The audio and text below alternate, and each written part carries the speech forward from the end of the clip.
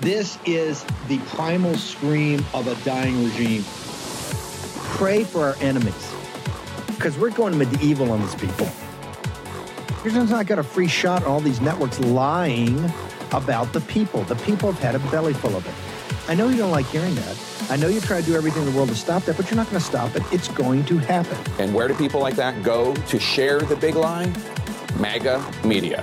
I wish, in my soul, I wish that any of these people had a conscience. Ask yourself, what is my task and what is my purpose? If that answer is to save my country, this country will be saved. War Room. Here's your host, Stephen K. Bannon.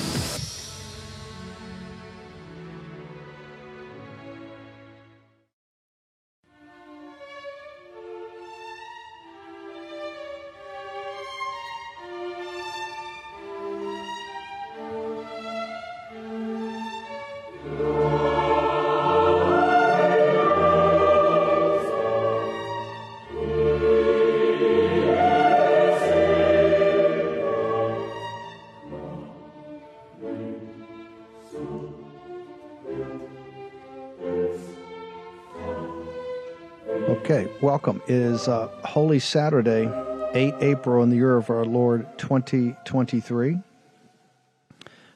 Welcome. We do this special every year, and we're very honored this year to have as our guest Dr. Tom Williams. Dr. Williams, before I get into, you've written this book, and it's really, I want to spend a better part of the hour going through the argument in the book, because I think it is, of this weekend, the holiest weekend in the Christian calendar for people to contemplate exactly where we are as a faith in the persecution directed towards the faith. To walk us through, from a Catholic perspective, the importance of Holy Saturday. You know, people know Good Friday and the crucifixion of Christ, Holy Thursday with the Last Supper and the arrest, Gethsemane, and then you've got... but Holy Saturday kind of, a lot of times gets lost in the mix, and obviously with Easter. But what's the importance of Holy Saturday, and particularly this belief of Christ's descent into hell? Yeah, there are two things. Thank you, Steve, and it's good to be with you on this very, very holy day. There are two traditions that go way back. One that goes back furthest is the one you just mentioned, the idea of Christ's descent into hell. It's a hell that's a little different than the way we understand hell today, in the sense that he went to lead out the souls of the just who had died before his coming.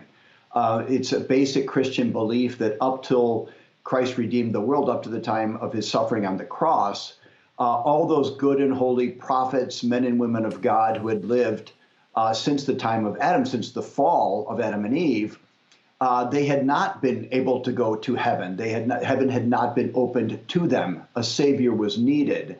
And the traditional understanding of that was that they were in hell. Hell not as in condemned for all time, the way we think of hell as having been judged and found unworthy, but hell more like our understanding of limbo, the old traditional sense of kind of in a waiting place, or in a place of the dead, a Gehenna-like place. And that Jesus goes, and there's a beautiful homily from the 2nd century, one of the earliest Christian texts we possess outside of biblical texts, where the author describes Jesus talking to Adam and his conversation with him, and because he is the new Adam, and inviting him to stand up and to take his rightful place. And then all these crowds, the multitude of the just who lived in times before Christ, rejoicing in the salvation that has finally come to them, that they are now able to enter heaven.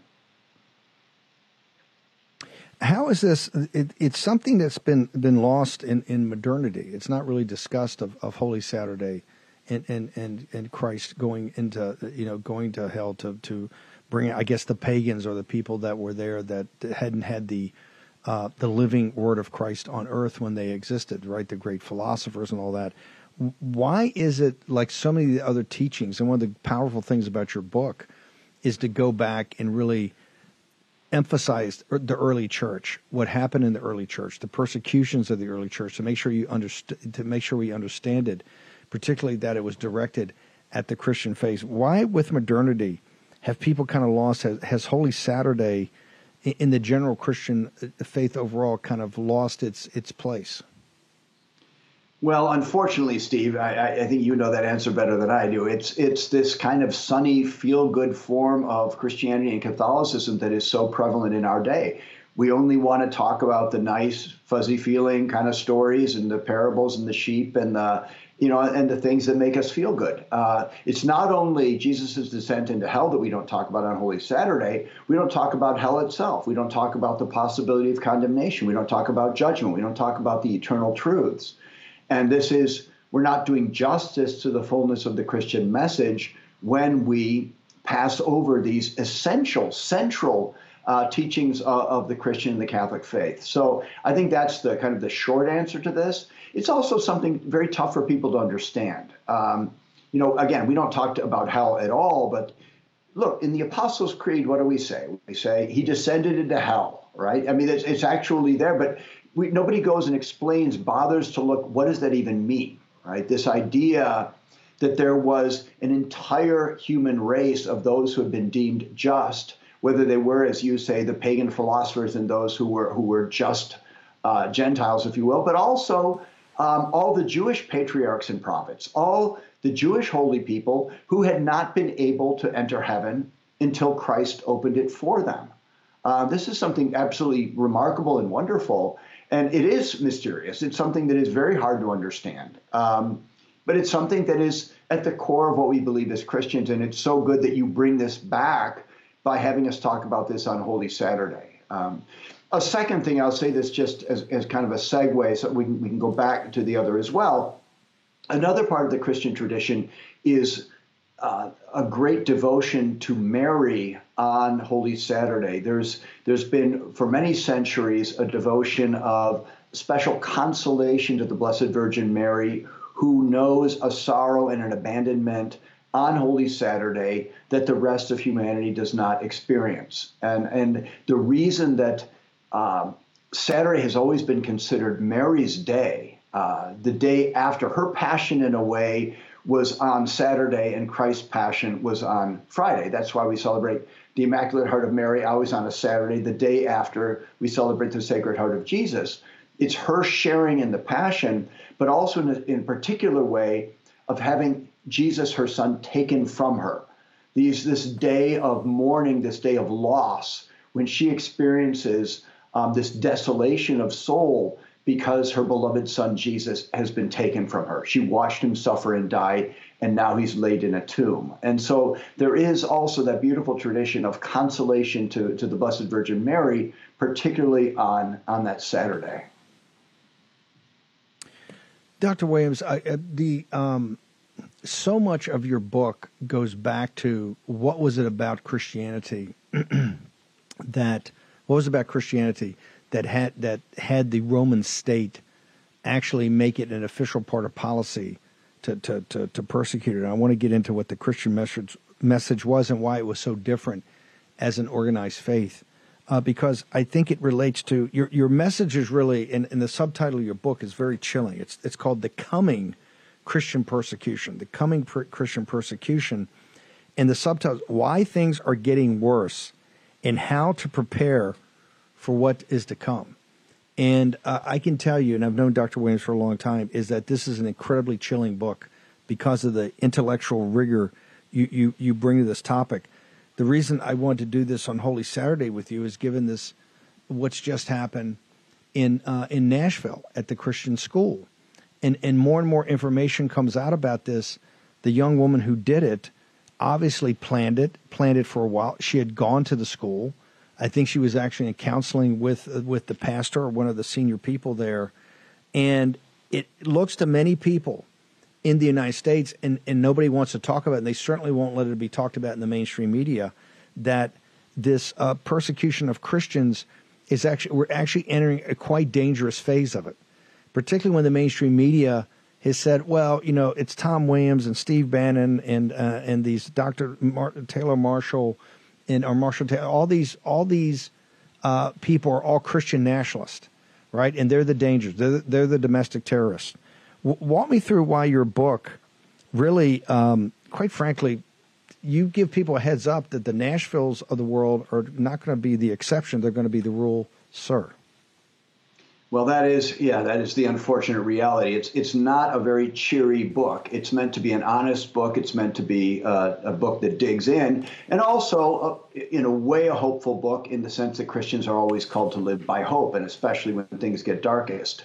But the reality is that things are simply getting worse, and they're getting worse in a particular way, in an accelerated way, in the post-Christian West. And it's what I find most distressing.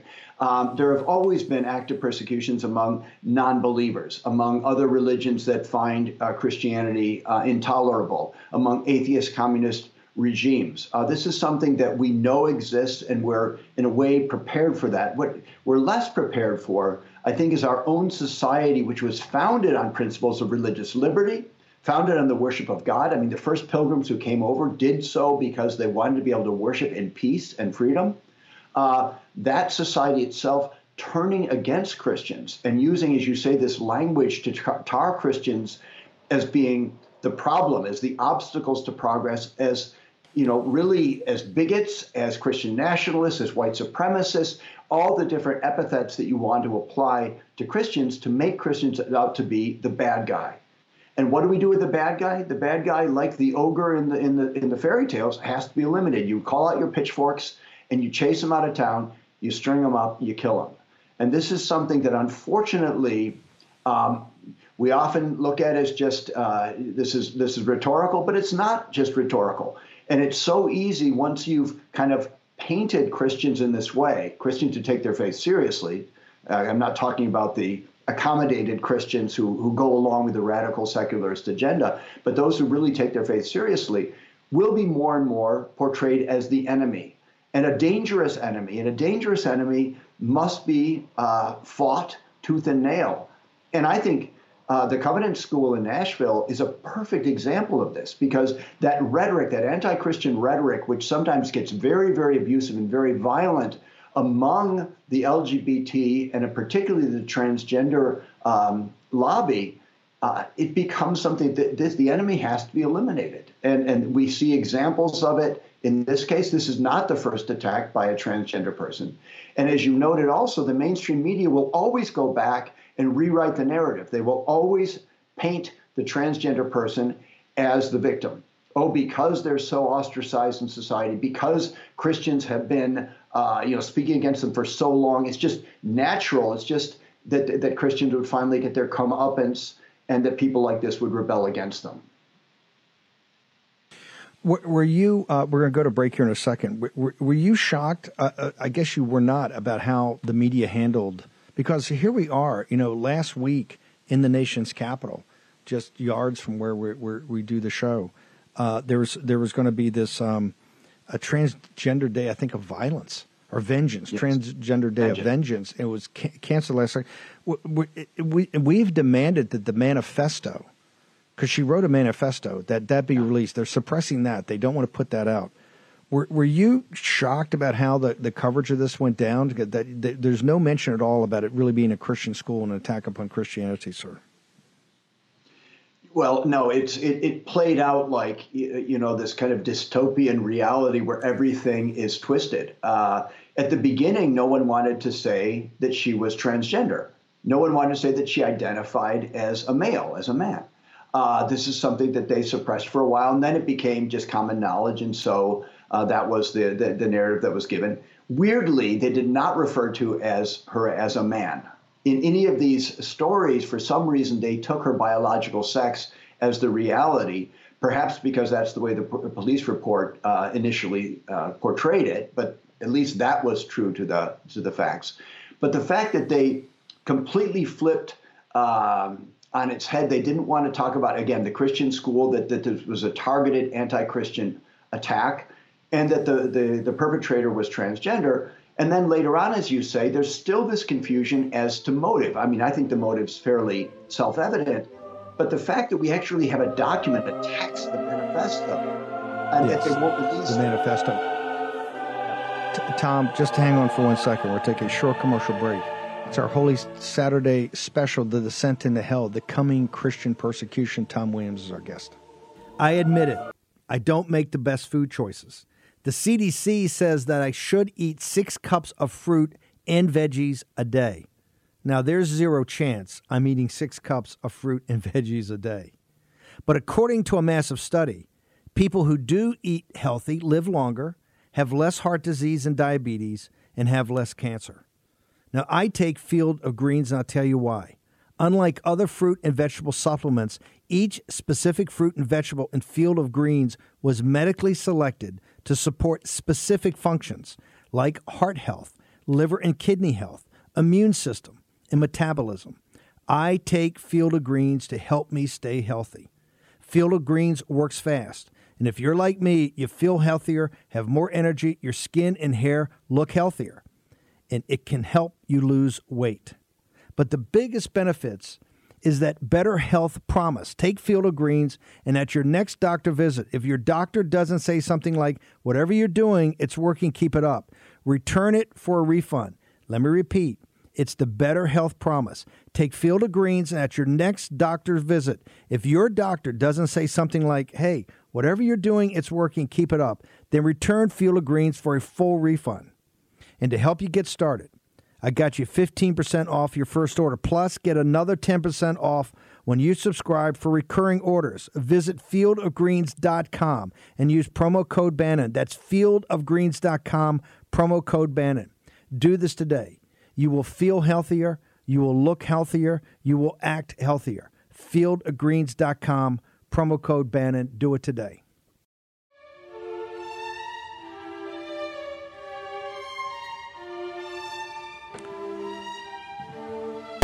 Okay, welcome back. It's Holy Saturday. We are talking about the persecution of the Christians on the day in the calendar that is Christ's descent into hell before the resurrection tomorrow. Dr. Tom Williams joins us from Rome, is the author of this new book about the coming persecution of Christians. He's written a number of books before. I'm not saying dark, but this book grabs you, and you realize, because a lot of people would say, well, Christianity's being persecuted right now. You actually say, well, you ain't seen nothing yet. I want to go back to this concept, and it gets bandied about a lot, but I would like you to define it for our audience. The post-Christian West. What do you mean about post-Christian? How did we get there? Because we think of the Judeo-Christian West as a society and culture really predicated upon, Athens, Jerusalem, and Rome. And how was that formed? What did it mean? And why do you say and can point to that we're in a post-Christian society? Well, I think, Steve, that this is the United States, this is Europe. These are the former Christendom, if you will. The societies that were built on, as you say, in a particular way, Athens and Jerusalem and Rome, and especially in terms of its legal tradition. These were brought, this was the humus, if you will, in which this society grew. It was based on a Christian understanding of the human person, on society, on the family, on the state, and the relationship between the state and the individual. These were principles that come from the Judeo-Christian tradition and that were accepted as just in the West as a common heritage and a common sense approach to reality. This is the way the world was understood.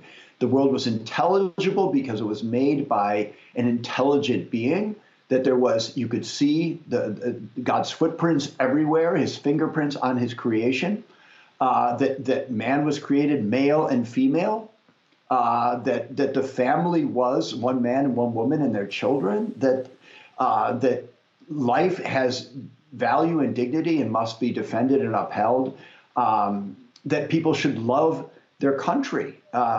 St. Thomas Aquinas speaks about that. He says, the same way you love your parents, you love your country because your country gave birth to you. He speaks of the word piety in terms of loving your country, this piety toward your country. All these different virtues and values that were part and parcel of the Christian tradition, which are now vanishing. They're evaporating before our very eyes, and a very hostile mentality, one that is anti-Christian, is post-Christian. And for a while, I think we were sort of content to live in this post-Christian kind of miasma situation where, yeah, we kind of know where we came from, but even if we get rid of those roots, we can still live off the benefits of those basic beliefs.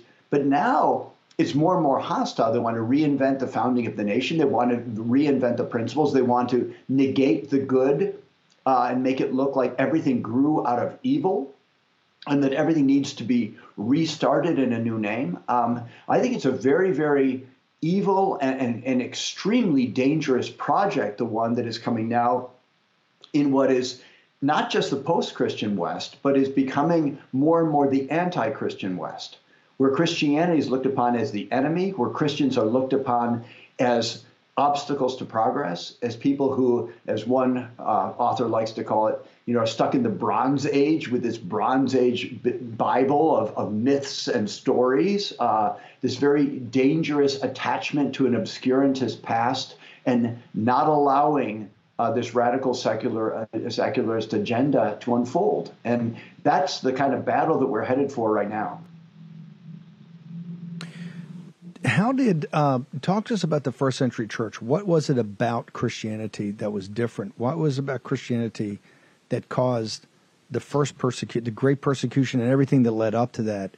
Because in understanding that, you can then begin to understand the coming Christian persecution. That's essentially the thesis of your book, right? You must go back in time and understand what differentiated this from other religions, what differentiated this as a faith, to see the strong reaction of the Roman state against it leading up to the great persecution, sir. The Roman Empire was all about assimilation. It was all about, it was a very tolerant state as far as it goes, in the sense that as long as you can integrate your beliefs, your belief system, your religion into this greater pluralist Roman society, as long as you're willing also to sacrifice to the emperor and to burn incense to the emperor, as long as this is part of it, you can have your little cults and your rituals and your diverse things. We're very open-minded, but your allegiance must first be to the state, and it must be to Caesar, who is divine. And Christians obviously could not abide by this. And it was primarily their higher allegiance to God that in the end put them in a situation of necessary conflict with the Roman state. The other group that somehow escaped this, and scholars give an answer to why they escaped it, were the Jews living within the Roman Empire. And the reason was they would technically have been illegal as well because of their unwillingness, obviously, to sacrifice to other gods other than Yahweh. The difference was that whereas the Jews were content to kind of keep to themselves, they were not a proselytizing faith. They were not going out there to make converts. They were not preaching on the streets. They were not bringing people into the fold. The Christians were the exact opposite. So you had Christians, and this really alarmed powers within the Roman Empire, whether they were emperors themselves or local governors. At different times, the persecutions ebbed and flowed. But what the problem was, so many people were converting. Christianity was so powerful and so attractive that you had people from the very poorest to the patricians and the very wealthy. It was something that spanned every class and every social group, so that you had soldiers and you had politicians and you had artists and you had literary figures, all being very attractive and coming into the Christian fold. And so this was something that really caught the attention of the powers of the Roman Empire and was looked upon as something that could not be tolerated. And again, there were times when it became extraordinarily hostile, when they would hunt down Christians wherever they could find them. At other times, even some of the more considered to be more enlightened and benevolent, the emperors like Trajan. Trajan's philosophy was, and he writes this to Pliny the Elder in a letter that we still have. He says, don't hunt them down, but if they are brought before, if there are complaints made, if you find out about them, bring them in and make sure that they are willing to sacrifice the emperor. Make sure they're willing to abjure this higher allegiance to their god, or they shall be prosecuted and they will be put to death. And this is something that even under the more enlightened emperors, this happened. One of the things about the book is very chilling is to show that some of the emperors, and it's almost like the modern world, they understand these Christians have the deep faith, but they're kind of saying, hey, all you got to do is light some incense. All you have to do, you don't have to give up what you really believe. You just have to light some incense. You just have to be performative, and we'll look the other way, and you can go along and lead your life. And it's obviously more important to lead your life and have your community if you just do this performative. And about the Christians, it said, I can't do that. That is to the core of it. It's very chilling because many of the Roman emperors, many of the Roman officials make a quite modern argument. Right? They just be performative. Just do this so that we can get past it because we're not that interested in snuffing you out. We just want to get past this. And what's amazing is the Christian has said, I'm not doing that. That light one thing of incense in front of a statue, not just the polytheism, but a statue of Augustus Caesar or whatever emperors at the time, cuts to the core of my being. It's very chilling that the Christians had the option, or were dangled, often not all the time, but were dangled the option of just be performative and go about your business. They said, no, that it's performative to you, but it cuts to the core of my faith and I won't do it. And they were then, and they told them, hey, you're going to have the most heinous tortures if you don't. And they said, hey, it is what it is. Tom Williams. Yeah, and unfortunately, this is exactly what we see today. There will always be the great temptation for modern Christians is accommodation. It is that willingness to do the modern equivalent of burning some incense before the statue of Caesar. And this is something, that's why the Dick Durbins and the Nancy Pelosi's and the Joe Bidens of this world are embraced by radical secularists. This is a Christianity that they can live with. Oh, you've got a rosary in your pocket. You're my kind of Christian because obviously your Christian faith does not impinge upon any of your moral beliefs, any of your political stances. It is something that doesn't change who you are, and so we like you. We will embrace you because you are willing to burn that incense to Caesar. And for Christians who take their faith seriously, they are the enemy. If you're, Amy Coney Barrett and you come in and the dogma lives loudly in you, you are not acceptable. We will not give you a place at this table. We will do everything we can to thwart your rise here because we don't trust you, because we disqualify you because of that faith, because of that deeply held belief, because of that devotion that you feel. You're not able to be unbiased. You're going to be problematic in your rulings because of that faith that you possess. So we see how history really does repeat itself. It is those Christians who are willing to live by their faith and take it seriously enough, they are the ones who are going to suffer for it. And if you're willing to accommodate, if you're willing to say, hey, whatever, we can't stop progress. If this is the way society is going, let's just all get on board. Let's get on the bus, and they'll let us keep our rosaries. Those are the ones who are going to do just fine. Hang on, Tom. We're going to take a break. We're going to talk about, by the way, we wouldn't have had Christianity bequeathed to us as it was if the early church had been accommodationist. They weren't. They would not accommodate. And that led to the rise of the Judeo-Christian West. Short break. Dr. Tom Williams on the other side. Americans have had it. They're done supporting companies that rake in hundreds of millions, sometimes billions of dollars, while trashing the country that made their success possible. Until recently, we had to take it. But companies like Patriot Mobile are building a whole new economy, one which embraces the values that made America the greatest country on earth. Patriot Mobile, America's only Christian conservative wireless provider, offers dependable nationwide coverage on all three major networks, so you can get the best possible service in your area. Plus, they offer a coverage guarantee. If you're not happy with your coverage, you can switch to a different network for free without changing carriers. All this, plus the knowledge that you are supporting free speech, the sanctity of life, the Second Amendment, and our military and first responder heroes. Their 100% U.S.-based customer service team makes switching easy. Just go to patriotmobile.com/Bannon. That's patriotmobile.com/Bannon. Or call them right now at 878-PATRIOT. That's 878-PATRIOT. Get free activation today with the offer code Bannon. We need to stand together and support companies that share our values. Remember, stop giving monies to companies that hate you. Support the Patriot Mobiles of the world. That's patriotmobile.com/Bannon or call 878-PATRIOT.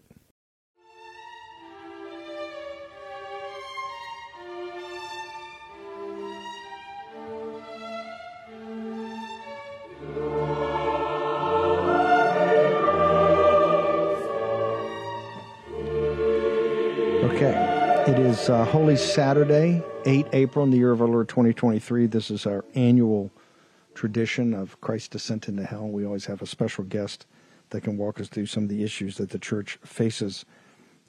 When someone of a profound thinker as Tom Williams actually takes a year or two of his life to write a book about the coming Christian persecution, why things are getting worse, and how to prepare for what is to come. First, I want to deal with how is it getting worse? What are the signs of that? What should we be looking for before we pivot to how do you prepare for it? Tom, where do you think we are? Because I think a lot of Christians are just waking up to the fact of this is serious, and I think the Covenant School shooting is just the first of several things that now people can kind of tie these together to say, I see something that's quite dangerous here, in particular the language that's being used, sir. You know, the basic thesis of the book, Steve, is that the drivers of Christian persecution are intensifying. And the traditional and historic bastions against Christian persecution, those that uphold religious liberty, those that defend and protect Christians, are weakening. And these two things going hand in hand set up a situation where things cannot but get worse. And there's a problem which, you know, I hope this book will address this problem, will alleviate in some way this problem, the widespread ignorance as to the magnitude of the problem. That people do not realize how many Christians are actively persecuted around the world, and how this persecution, which is very bloody in many places, is becoming bloody right before our eyes, even in the post-Christian West, even where persecution used to mean for a Westerner, you know, a little ostracization, a little bit of ridicule in the academy, a little bit of, oh, isn't that sweet, that, you know, devout kind of benighted figure. And now it's something that becomes more and more hostile, more and more aggressive. And we are going to see more of this kind of violent attack because there are no voices speaking out on behalf of Christians. Christians are considered to be a majority. They're considered to be well-standing. They're considered to be able to take care of themselves. And as soon as Christians start raising their voices and say, this is not a good situation, the way that Christianity is being portrayed and the dangerous rhetoric being used, then you get the stop whining. You know, why don't be a whiner, don't complain about your situation. And even among many Christians, they're held back in speaking the truth about what is going on because they don't want to look like that. They don't want to be the one who's complaining or shining a light on that very, very problematic area. Tell me about when you say the institutions that used to be there to prevent this are not there anymore, that this is starting to ramp up and they're not there. What do you mean by that? Well, let's start with the Western media. The Western media simply ignores, I don't really believe that it's because people don't know what's going on. There's an unwillingness to investigate and there's an unwillingness to report on the reality of Christian persecution around the world. It's something that is intentionally withheld from people. And so I talk to people all the time, very right-thinking, good people who have no concept of the reality of Christian persecution in the world. They just do not understand how widespread it is, how violent it is, how terrible and terrifying it is in the world, because they never hear about it. They don't happen to read, you know, websites, the Christian websites that actually investigate this, those reports that come out, which are never covered, obviously, on mainstream media. But one of the reasons they don't know it is that it's not preached from the pulpit. It's not preached in the evangelical church. It's not preached in the Catholic Church. It's, you know, all you hear, in particular in the Catholic Church, some in the more mainstream Protestant churches, is dialogue, right? Is dialogue. You never hear this coming from the Vatican. You never hear it preached on virtually any pulpit of a Catholic church on a Sunday. You very rarely hear it from any of the evangelical or even the outside the mainstream Christian preachers, unless somebody is tied to missionary work in sub-Saharan Africa, or they're tied to missionary work in the Middle East, like in Iraq. I mean, isn't one of the reasons we're not hearing it? It's not just the mainstream media's fault. The church, there's something about the church is not putting this front and center. Is that, hey, there's a problem here. They're coming after us in a very organized way, whether that's in communist China, in sub-Saharan Africa, in eradication of the Christians in the cradle of Christianity, which is the Near East or the Middle East. I mean, isn't one of the central things to hear that either because of they're afraid to talk about it, or they just are they like their international organizations and they don't want to be out there actually defending Christianity, that the more official aspects of the Christian and Catholic Church won't address this? Well, you're absolutely right, Steve. I think there is a very strong tendency to want to assimilate, to want to just get along, to want to say this brotherhood of man. It's like John Lennon's Imagine. Everybody, it's so prevalent in mainstream Christianity, this sense of, we're all the same. The religions are all basically the same, with all different paths to God. One's just as good as another. Nothing should separate us. Nothing. We shouldn't be arguing about this. We shouldn't be, pointing out differences. We shouldn't be living out to the full who we are. We should be willing to accommodate and to bend and to fit in. This is what the emperors. This is what the savvy and smart emperors, cunning emperors in the first century and second century offered up, was the accommodation. Just be performative. All you got to do is burn a little bit of incense. You don't even. They didn't even demand that you believe it. All you have to do is just give me a little burn there in the dish, and go about your merry way. Isn't that exactly what's happened here with the institutional church in the 21st century, when the church is under, as you make in the book, one of the things that's most compelling, you actually make the case that the persecution today in the 21st century is probably worse in any metric you want to look at than in the first and second century of the early church, sir. Yes, well, that's I think verifiably, it's statistically true. It's just the pervasiveness of Christian persecution in the world. The fact that 75% of people who are persecuted for whatever faith they belong to happen to be Christians. That there are some 360 million Christians who live under severe persecution, in danger of their lives every day. These are facts and figures that are so startling and so, but again, so unknown. This is really the untold story that so many people are ignorant of. But I agree with you. And look, the Catholics in the United States, we have a whole history of this. There's always been a temptation, because Catholics were very persecuted early on, as the Irish and the Polish and sometimes Germans, and they did everything in their power to make it look like, oh, I'm first an American and then I'm a Catholic, right? And this was a temptation. It was a temptation to fit in, to assimilate, to make it show that you're a better citizen, show that you're, and this, we got John F. Kennedy out of this, the one who said, I'm first an American, I'm going to be an American. And this is something that there's always been a struggle in kind of the Catholic spirit in the U.S. But it's only more recently the evangelicals and the Protestants have joined in that same timidness and that same unwillingness to say, I am a Christian and I uphold, and my allegiance to Jesus Christ is actually superior to any other allegiances I have. And it's what makes me a good citizen. What makes me a loyal patriot is because I actually do believe, and I believe that I should be loyal to my nation. But this is something that we're very afraid of right now. We're so afraid of not fitting in. We're so afraid of being considered to be obscurantists, to be considered to be, less cool than the academics who say that this is something that's very passé. We all want to fit in. And this is the great temptation of our day. And it's why so few people are willing to stand up and be counted and just say, hey, yeah, I'm an educated person and I am a Christian and I believe in the creed. I recite it on Sunday and I believe it. And I try to, base my life around this, because these are the truths that actually give firm grounding to my existence and explain reality to me. This is what explains human existence and my personal existence in the most cogent, coherent way that I've ever seen, that I can imagine. But many Christians don't want to do that. They want to keep that away in the little catacombs of their house. And when they walk out on the street, they want to look like everybody else. They don't want to be seen as somehow different because it's dangerous. It's uncomfortable to be different. But this is the world we live in, and we have to stand up, or else we're going to get the situation that we're getting right now. Did you see any, because I know you follow this, and we follow it quite closely, do you remember any big names in either the institutional Protestant church or the Catholic church, or even come up and condemn what happened against the children at the Covenant School? Was there any outrage at all in the Christian community as far as you saw it?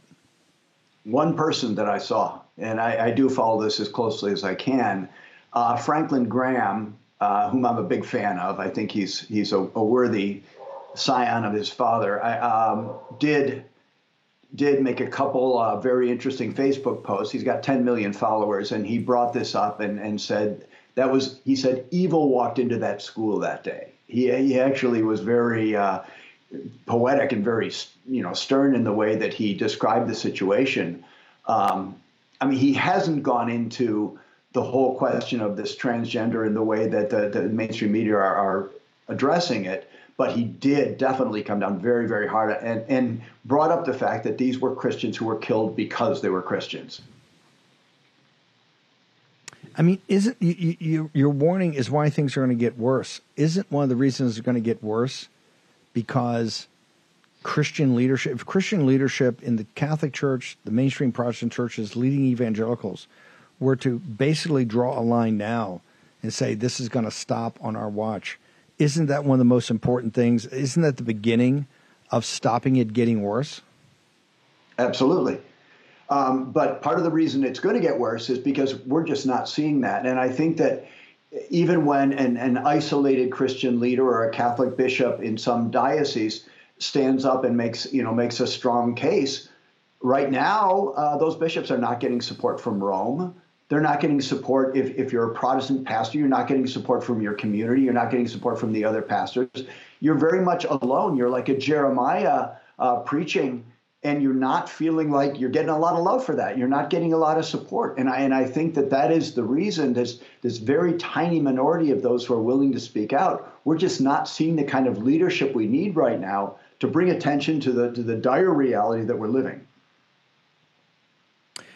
Tom, if you could hang on for a second, we're going to take a short commercial break. We've got Dr. Tom Williams, who's the author of many, many books, principally about theology. He's written this really for crisis publication, The Coming Christian Persecution, with someone as deep and profound as Dr. Williams takes on about the persecution of the Christian church, particularly the subtitle, Why Things Are Getting Worse and How to Prepare for What Is to Come. If you're a believing Christian, it is quite stark book, but a must read, and more importantly, a must understand the argument. Okay, we're going to take a short commercial break. We're going to return in the War Room. This is our special. Every year we do this on Holy Saturday, as we await Easter Sunday, the descent into hell. So we're going to take a short commercial break. We'll be back in a moment.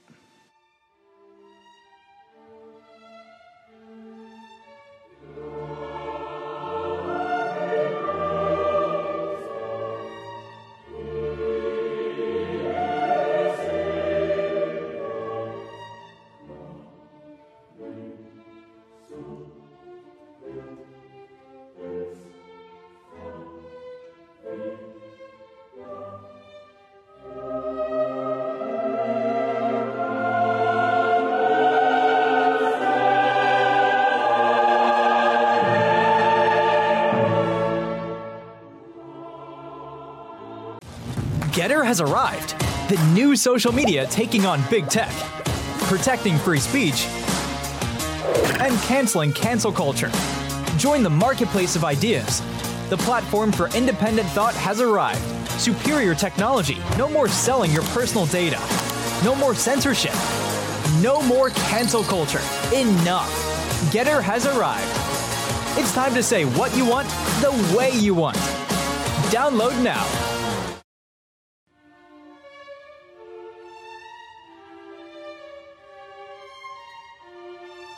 Okay, all weekend we're going to be up on Getter, so make sure people can download it for free and check it out. It's our Holy Saturday special. Dr. Williams is going to stay for this block and then the beginning of the next block. Dr. Williams, why was Christianity able to survive the immense persecution of the Roman state, particularly that era called the Great Persecution? In your mind, why was it able to persevere then? And what lessons does that have for modern man? Well, the short answer, I think, is that fantastic line from the Christian apologist Tertullian, who said that the blood of martyrs is the seed of Christians, and that not only does that not stop us when we're persecuted, it actually makes us stronger. It makes us multiply. And I think that was something that Tertullian could say because he saw it happening around him. And I think what it really was not the persecution itself, but it was the witness of those who were willing to die for their faith was so compelling. When so many people are just worried about saving their own skin, just worried about the comforts in their life, just worried about making their way through, not getting any bad attention, those who are willing to actually shed their blood for Jesus Christ and for their belief in him, that was something that was overwhelming. And it was something that I think inspired many, many generations of followers to want to share in that same sort of devotion, that same sort of all or nothing spirit of what it really means to be a Christian. And I think that is something that we see in different generations as well. I think that wherever there are these very violent and very harsh persecutions, when you have these great saints that arise in those situations, those who are willing to suffer something for the name of Jesus, that's something that really does bear great, great fruit. I think both because of the human witness that it provides, and also I think the grace of God that actually acts through that and inspires many people to want to live the same way. You talk about the difference between red and white martyrdom. Can you explain that to the audience? Yeah, this is something St. Jerome coined the expression. Red martyrdom has to do with blood. Red is because shedding one's blood. So if you are put to death, if you're put on a cross, if you're, whatever it might be, many different creative forms by which Christians have been killed down through the centuries, whether it was the beasts or the rack or whatever it might have been.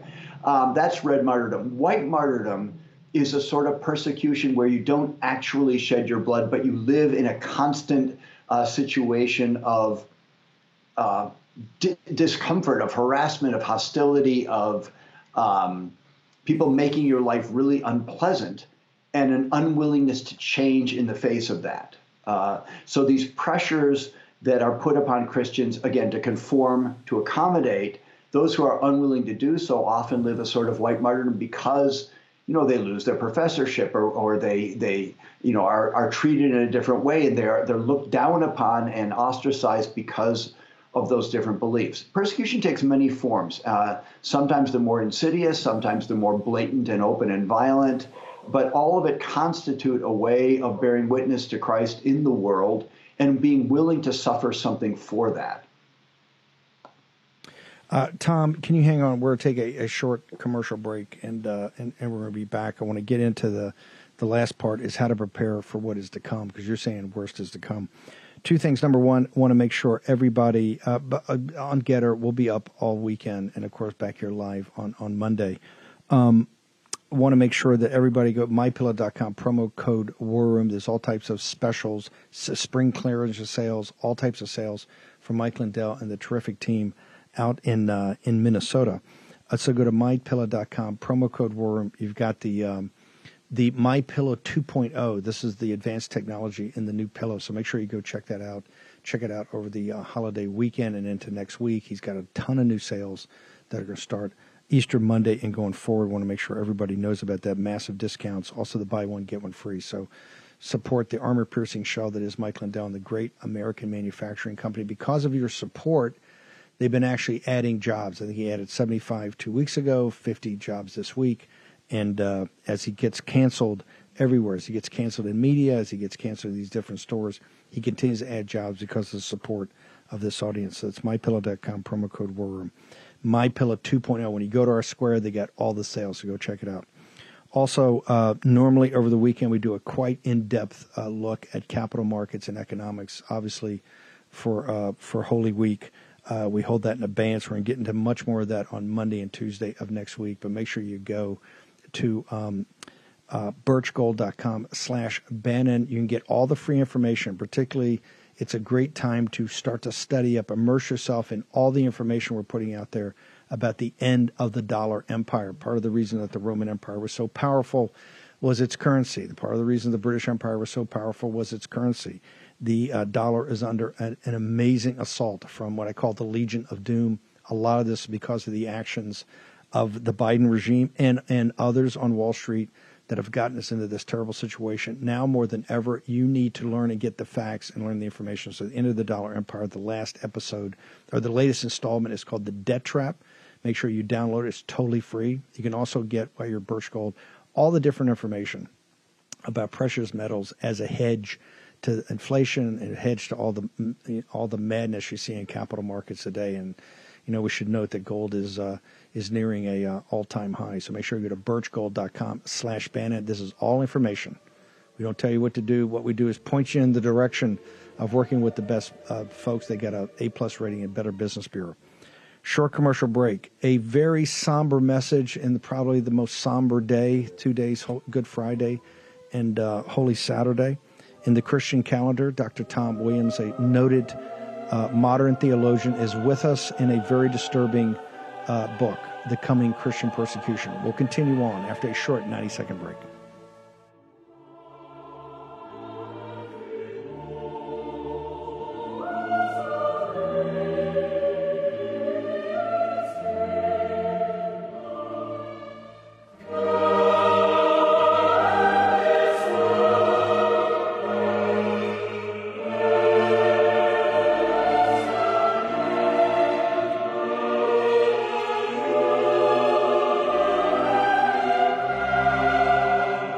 War Room Posse, you already know free speech is under constant attack by the swamp and their big tech allies.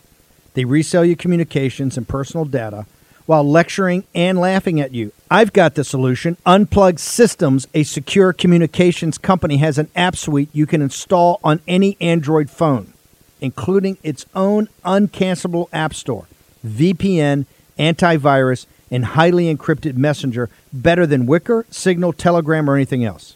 None of your message or VPN traffic is stored, analyzed, or sold. Claim your security for only $10 a month. Go to their website, unplugged.com. That's unplugged.com/warroom to install the Unplugged suite. It's secure, it's private, it's the way we stay connected and informed. Get it now. Take action, action, action. Use your agency. Folks, let me tell you about Solti. It's a company that makes a soft gel supplement rich in antioxidants to help people like you and me keep a healthy heart.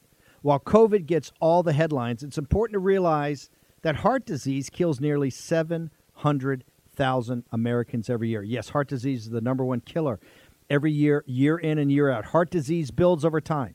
Hypertension, high blood pressure, bad cholesterol, diabetes, all of it affects our heart. A healthy heart is key to being energetic as we get older. It is never too early to take care of your heart. You see, heart disease sneaks up on us. You can start in your 30s, and when this happens, you're at serious risk by the time you turn 60. If you want to take care of your heart and those you care about, please go to warroomhealth.com. That's warroomhealth.com. All one word, warroomhealth.com. Use the code WARROOM at checkout to save 67% of your first shipment. That's code WARROOM at checkout to save 67%. And do it again. WarRoom Health, all one word, warroomhealth.com. Go there today. If you're going to be part of the posse, you need a strong heart. You need a lion's heart. How we're going to do that is with Solti. Go there, do it today. Check it out.